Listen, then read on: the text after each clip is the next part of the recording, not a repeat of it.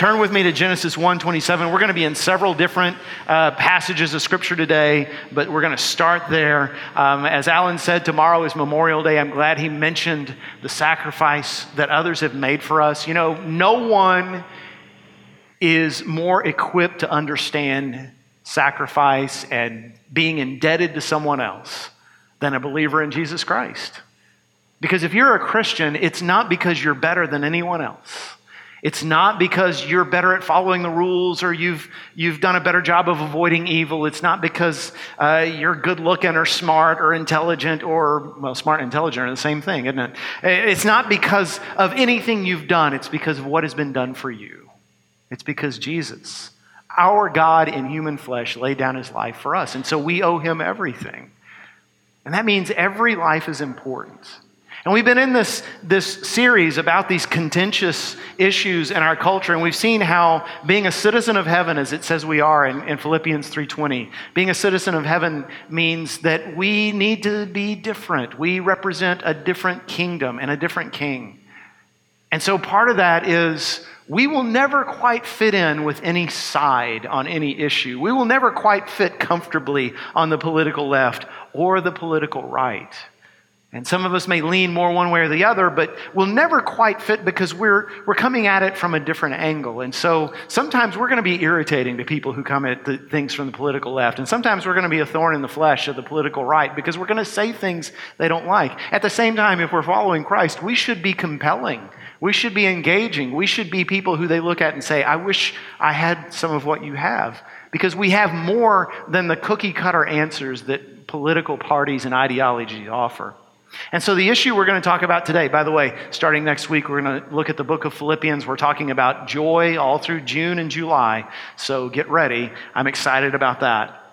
But one of the issues that defines us, one of the issues where we should stand out is on the issue of the value of human life. See, one of the things that should set us apart is we believe and we know that every single person on earth matters because they matter to God. And so they should matter to us. And the Bible is very clear on this. From the very beginning, first chapter of the Bible, Genesis 1:27 says, So God created mankind in his own image. In the image of God, he created them. Male and female, he created them. In Genesis 9, verse 6, God says, Whoever sheds human blood, by humans shall their blood be shed. For in the image of God has God made mankind. God wants a nation to be righteous enough to value human life. And so you don't take human life casually or carelessly. Human life matters, and God cares when a human life is extinguished. God cares how we treat the least of these. In other words, the citizens who are overlooked, the people, the members of our society who don't seem to have rights, or don't seem to have an advocate. God is their advocate. There's a famous story in the book of Genesis, most of you know of, where two of the great cities of the ancient world, Sodom and Gomorrah, are both destroyed by the wrath of God. Literally, fire and brimstone come down out of heaven. You thought that was just a cliche, but it actually happened. These two cities are destroyed in a night. And a lot of Christians think, well, it's because there was sexual deviancy going on in those cities. And there was. Genesis tells that, but that's not the reason God destroyed those cities. See, Ezekiel is the only prophet that tells us what was in God's mind at the time. He says in Ezekiel 16:49, Now this was the sin of your sister Sodom. She and her daughters were arrogant, overfed, and unconcerned. They did not help the poor and needy. God is on the side of the ignored, the despised, the overlooked, the oppressed, and he will have their back. Maybe not as quickly as we think, but it will happen. If you mistreat someone who does not have rights, God will punish you for it. Now, when we hear the idea of the value of human life, we instantly leap to the contemporary issue of abortion. And that is one of the most contentious issues in our culture. And so we need to talk about that this morning. And I need to say from the outset, I know there are strong feelings about this, but like I've said in all of these sermons, if you disagree with me and you think I've misused the Bible, come talk to me. I'd love to talk it out. I'm not going to be offended or angry that you're disagreeing with me. And if I've misused the Bible, I need to know it. And also, this is an issue that hits people in a very personal way. The statistics say 1 in 4 American women will have an abortion by the time they're 45. 1 in 4. That's actually better. It used to be 1 in 3. And so chances are there are women in this very room who've experienced that. And I want you to know right from the outset, no one here judges you. You are not condemned. We're all broken people. We're all broken in various ways, and that's why we need the grace of God. And that's one of the things I'm going to talk about later. Because the truth is, when you talk about the value of human life, we're not just talking about unborn children. We need to start there. We need to see what Scripture actually says about that and how we should stand, but that's not the end of the issue. So let's start there. When we talk about this issue, obviously people who come at this from a different angle have a hard time understanding why this is such a big deal for us. Why do we believe that abortion is wrong? Why do we believe it is a taking of human life? And one of the arguments that is presented is, listen, you're talking about the body of an individual human woman. How dare a government say you can or can't do this with your body? How dare a government tell you what you can do with your individual health care? Obviously, there are people in this room, I'd say probably a lot of them, who would resent it if the government said this is what you can or can't do with your guns. So how much more would we resent intrusion onto our own physical body? And I hear that argument. There's also the argument that says it's wrong for a group to impose their moral will on the rest of society. It's wrong to legislate morality. So what is the argument, really? Where do we stand? See, what it all hinges on for us as believers in Christ is the fetus in the womb a human life? Is what is inside a pregnant woman's stomach, is that a human life or is it something else? See, Scripture answers the question for us. As Christians, the answer is clear from God's Word. Psalm 139, verse 13. We read this passage in the first sermon this year about how we are all created with a purpose. But it says, you, meaning God, you knit me together in my mother's womb. It speaks of God's meticulousness and how He knows us so well from the very beginning. He intentionally made us the way we are. In Jeremiah 1:5, God is talking to the prophet Jeremiah, a young man at the time. He says, before you were in the womb, I knew you. Before you were born, I set you apart. I appointed you a prophet to the nations. So before he even emerges from his mother's womb, Jeremiah already has a purpose for his life. God's already got a plan for him. I love the story in Luke chapter 1, 39 through 45, where Mary has just found out she's pregnant with Jesus, and she goes to visit her older cousin Elizabeth. Elizabeth is pregnant for the first time too. She's a woman in her middle years. She's never been able to have kids. So Mary travels to the hill country of Judea to share good news with her cousin, and as soon as she walks through the threshold and greets her cousin, the baby inside Elizabeth's womb, who we know today as John the Baptist, leaps inside of her. Now, all of you ladies who've given birth before, you know that feeling. You know when that child feels like it's jumping out of your skin. I, as a man, will never know that feeling. Thank God I will never know that feeling. But you know that feeling, and what it means in Elizabeth's case, she instantly knows, wait a second, the Holy Spirit just entered into my child.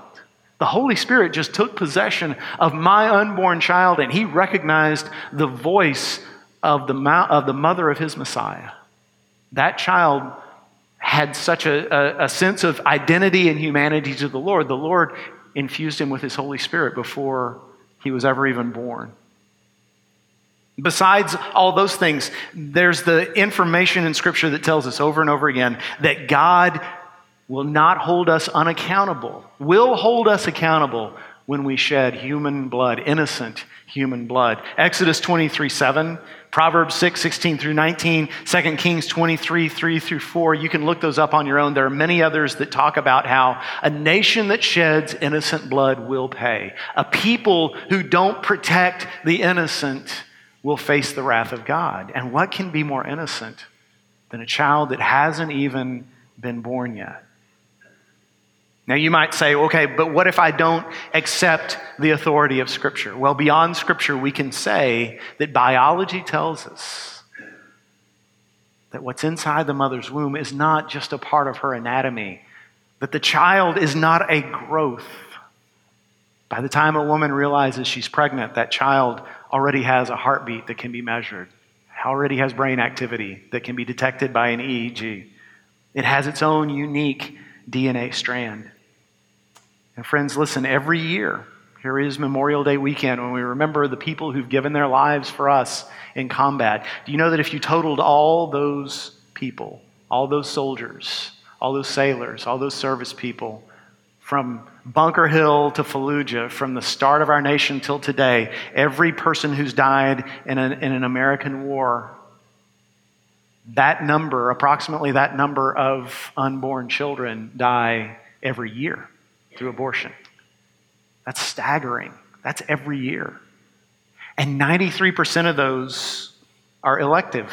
They're not because of rape. They're not because of incest. They're not because of a danger to the life of the mother. And I realize that none of these are easy or simple choices, that women feel an intense sense of pressure. There's a reason why they make this choice. But that's another part of the problem. The women who go through this are traumatized. Studies show that women post-abortion experience high rates of depression, anxiety, substance abuse, a suicide rate 3 times that of the general public. And as for this idea that morality can't be imposed legally, think about it. Every law on our books is an attempt to impose a moral code on people. The law that says you can't murder, that you can't steal, that you can't rape, that you can't engage in human trafficking, that you can't... Any law on our books is a moral judgment by our society. Whether I agree with it or not, I am duty-bound to follow it. See, the good news is the rate of abortions in our society is decreasing. It's decreasing very rapidly. And I think most people agree it's not because of any new arguments. It's not because pro-life people have been especially persuasive. It's because of technology. Specifically, it's because of ultrasound technology. Because it's getting more and more advanced. We're more and more able to see the child in the womb. I'll be honest with you. When my kids were being born 14 and 20 years ago, we'd go in for those ultrasounds and I'd be all excited and I'd look on that screen and it could have been a unicorn in there. I don't know. Something was moving around, but I don't know what it was. And now the images are becoming more and more clear so that you can see hands and feet and face, mouth, eyes, nose, fingers, toes. And as people begin to see and learn more about the child in the womb, we're becoming less and less willing to see them discarded. And maybe some people think that maybe somewhere down the road, maybe 2 generations from now, our descendants will look back on this era the way we look back at the era of slavery. They'll look back at us the way we look back at our ancestors who thought it was perfectly natural that there'd be one race that was destined for slavery and we were just fine with that. And they'll say to us, like we say to them, how could you have been that way? What was wrong with you that you didn't see the wrongness of this, the tragedy of this? And I hope they're right. But what if they are? See, our goal cannot be simply to get the right people on the Supreme Court so Roe versus Wade is overturned. Our goal cannot simply be to change laws on the books, because I've got news for you. If you make it illegal, women are still going to have abortions. They're just going to be illegal, and they're just going to be more dangerous. There's still going to be unwanted children. In fact, there's going to be more of them being allowed to be born. Just changing the law doesn't settle anything. In fact, the parallels to the slavery issue are very, very apt. One of the great tragedies our country made, sorry to delve into history so deep, but just stick with me. One of the great, great tragedies of our nation's history is, yes, we lived with the horrible abomination of slavery for a long time, and then finally we changed the law, and then we didn't do anything else. We left these people with no resources. We said, okay, you're free, but they had nothing. Is it any wonder we're still dealing with racial division all these years later? We can't make the same mistake on this issue. We have to care about everybody in this issue. We have to realize that every life matters. And it's not just enough to change a law. Guess what? All the root causes that lead to abortion will still be there if we change the law. There will still be poverty. There will still be broken families. Good grief, there's still going to be irresponsible, idiot men in this world. And there's still going to be a lack of understanding in society of what matters most, of what a life is worth, of what life is for. So what is our job? Our goal is that every person should matter equally to society because every person matters to God. That's got to be our goal. Beyond legislation, in fact, that's not even the most important thing. It's not even close to the most important thing. The most important thing is to show the world the value of each human life. So how do we do that? I don't know everything, but here's what I do know. I know, number one, we need to address the root causes. We've got to care about the things that lead women to make these choices. You know, one of the charges that people throw at the pro-life movement is you're not really pro-life, you're actually just pro-birth.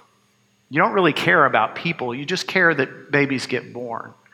I saw a cartoon a while back, an editorial cartoon in the paper, and there's this actual thing made out of paper where they print news. Did you know that? It's amazing. So anyway, in this newspaper, it's called a newspaper. In this newspaper, there was this editorial cartoon, and it showed a pregnant woman.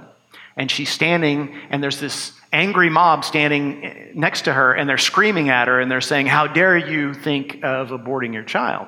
And the next panel shows that same woman. Now she's holding a baby, and the same angry mob is saying, "How dare you expect us to provide for your food and your education and your health care?" And so, that's that argument right there that, okay, you don't want me to have an abortion, but you don't want to help me with the problems that led me to first seek one. Because here I am, I've got nothing. I'm a single woman. Am I supposed to get a job? Okay, but what if I can't get a job that pays enough for me to put my children in daycare?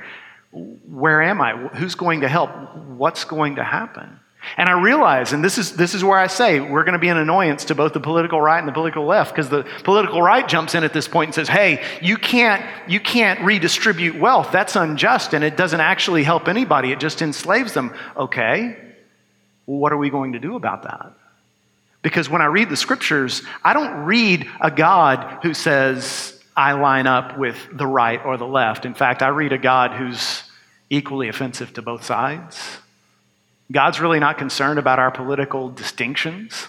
What I read in Scripture when I think about that woman and her baby, I read about a God who says, "I don't care how you vote, you better take care of her and him."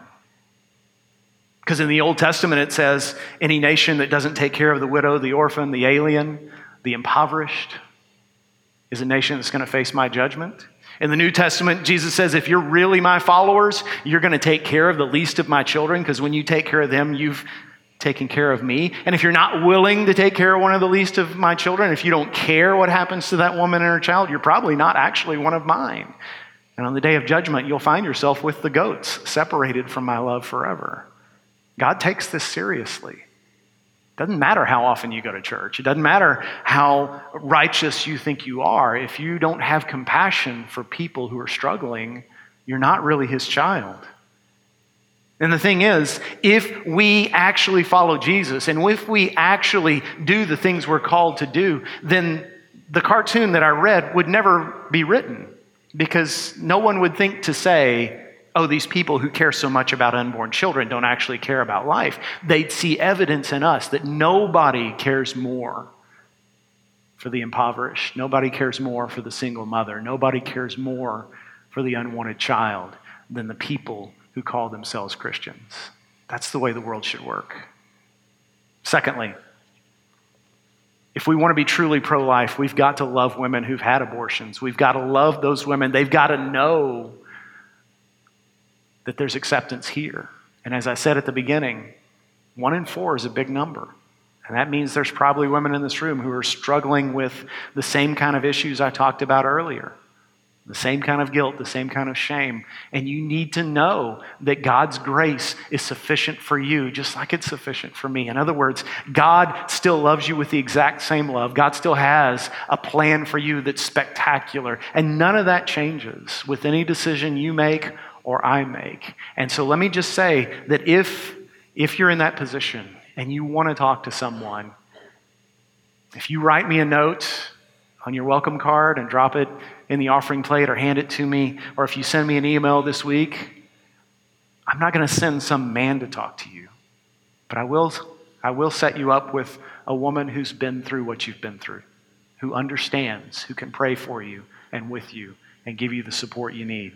So that's an offer right there. You are loved. Your life matters. Number 3, we need to be consistent. So my dad was sent by the U.S. Army to Vietnam in 1969, and he did his tour of duty, and thank God he came home alive. A lot of people didn't. But when he came back, he still had a year to go in his enlistment. And so the Army, in their infinite wisdom, sent him to the Presidio in San Francisco. And when he got there, one of the things they told him was, Sergeant Berger, you need to know that when you go off base, you take your wife out to eat or you go shopping or whatever, when you go off base, don't wear your uniform, don't wear your fatigues. This is the Bay Area. This is 1970. You don't want people to know you're in the Army. So all these years later, I never served, but because of what my dad experienced of going away to put his life on the line for a year and then coming home to a nation that didn't seem to appreciate him, I'm thankful whenever I see people who are appreciative of those in uniform. That's the way we should be. We should take care of those people. We should bless them. We should thank them. Having said that, though, let me tell you another story my dad told me. So, not long ago, my dad was coming out of his church, the church where my parents go, and saw a bumper sticker on a car in the church parking lot. The bumper sticker, you may have seen this one before, it said, "God bless our troops, especially our snipers." And my dad called me and he talked to me about that, and he said, one of the first things he said was, okay, only someone who's never actually seen warfare can be that lighthearted about it, can celebrate it, can think it's funny. Because even the people who come home in one piece, they're never the same. Even my dad, thank God my dad was safe all that year. He wasn't the same guy when he came home. It affects you, it changes you, sometimes in terrible ways. Do you know that in any war, even the most just war you can define, there are thousands upon thousands of people who are just innocent bystanders, civilians, who get killed. And even an enemy soldier is made in the image of God. So, are there times when warfare is necessary to prevent greater evil from occurring? Yeah, I think there are. Have there been times in our nation's history when we fought wars that probably weren't necessary, that probably weren't just? Yeah, I think so. Should we, as God's people, support our troops? Absolutely. Should we ever be seen as pro-war, as celebrating, as excited, as laughing about the death of someone else, even in a quote-unquote enemy nation? No. This is what I mean when I say be consistent. If every human life is of equal value, that includes people in other countries that we happen to be at odds with. Number 4, support adoption and foster care. One of the things I love about this church is there are multiple families in this church that have adopted children. There are families in this church that are getting ready to adopt or foster children. They should be supported. That is a high calling. They're doing God's work. I mean, one of the motifs of salvation in Scripture is adoption. All of us have been adopted. If you're a Christian, all of us have been adopted into God's family. We're not natural born children of the King. He brought us in by adoption. So we should be especially supportive of those of us who choose to make that decision. Because it's hard work raising a child that you didn't bear. And that child needs special care. And so we should support those couples, those people who make that decision. And some people in this room need to pray about maybe God's leading you to adopt or to foster. Again, that is the work of God. Those are the heroes of the pro-life movement right there. Number 5, love the rejected and forgotten people all around us. This is the part we can do every single day because every one of us knows people. Sometimes we just don't see them, and that's the problem. Nobody sees them. So ask the Lord, give me the eyes to see the people who are rejected, the people who are forgotten, the people who are neglected, the people who are just not seen, who are invisible. Help me to see the bullied kid in my class at school. Help me to see that family in my neighborhood who's obviously from another country. The elderly person whose kids never seem to visit. My own relative who's in a nursing home. the disabled person, mentally or physically disabled, who everybody just sort of passes by, doesn't even look in the eyes. Pray on a regular basis. Lord, help me to see them. Help me to do what I can to show them you matter to me. You matter because you matter to God. And then finally, love the lost. See, this is the most important thing we can do to be truly pro-life, and that is love people who don't believe what we believe. Love people who are not in our family, not part of our tribe. And our biggest problem, I'll tell you right now, our biggest problem in terms of valuing human life is self-righteousness. Our biggest problem is self-righteousness. Don't everybody say amen at once, okay? But it's true, and you know it. And it goes back to the first sermon I preached in this series where we talked about political polarization, because if there's somebody who disagrees with us on an issue that we find very emotionally important, then we no longer see them as a human. We see them as an enemy, as an adversary to be overcome. We don't care about their existence anymore. We don't care about what happens to them eternally, and that must not happen. So there was a time when I used to drive a long way to church, not this church, but another church. And so I got into listening to podcasts just to pass the time. And one of the podcasts I used to listen to, it was people telling their personal stories live on stage. And some of them were really good stories. Problem was, this wasn't a Christian podcast, and so most of the people telling the stories, let's just say, came from a very different worldview from mine. So I heard some really challenging things, some things I really passionately disagreed with. Sometimes, in fact, Christians were the bad guys in the stories.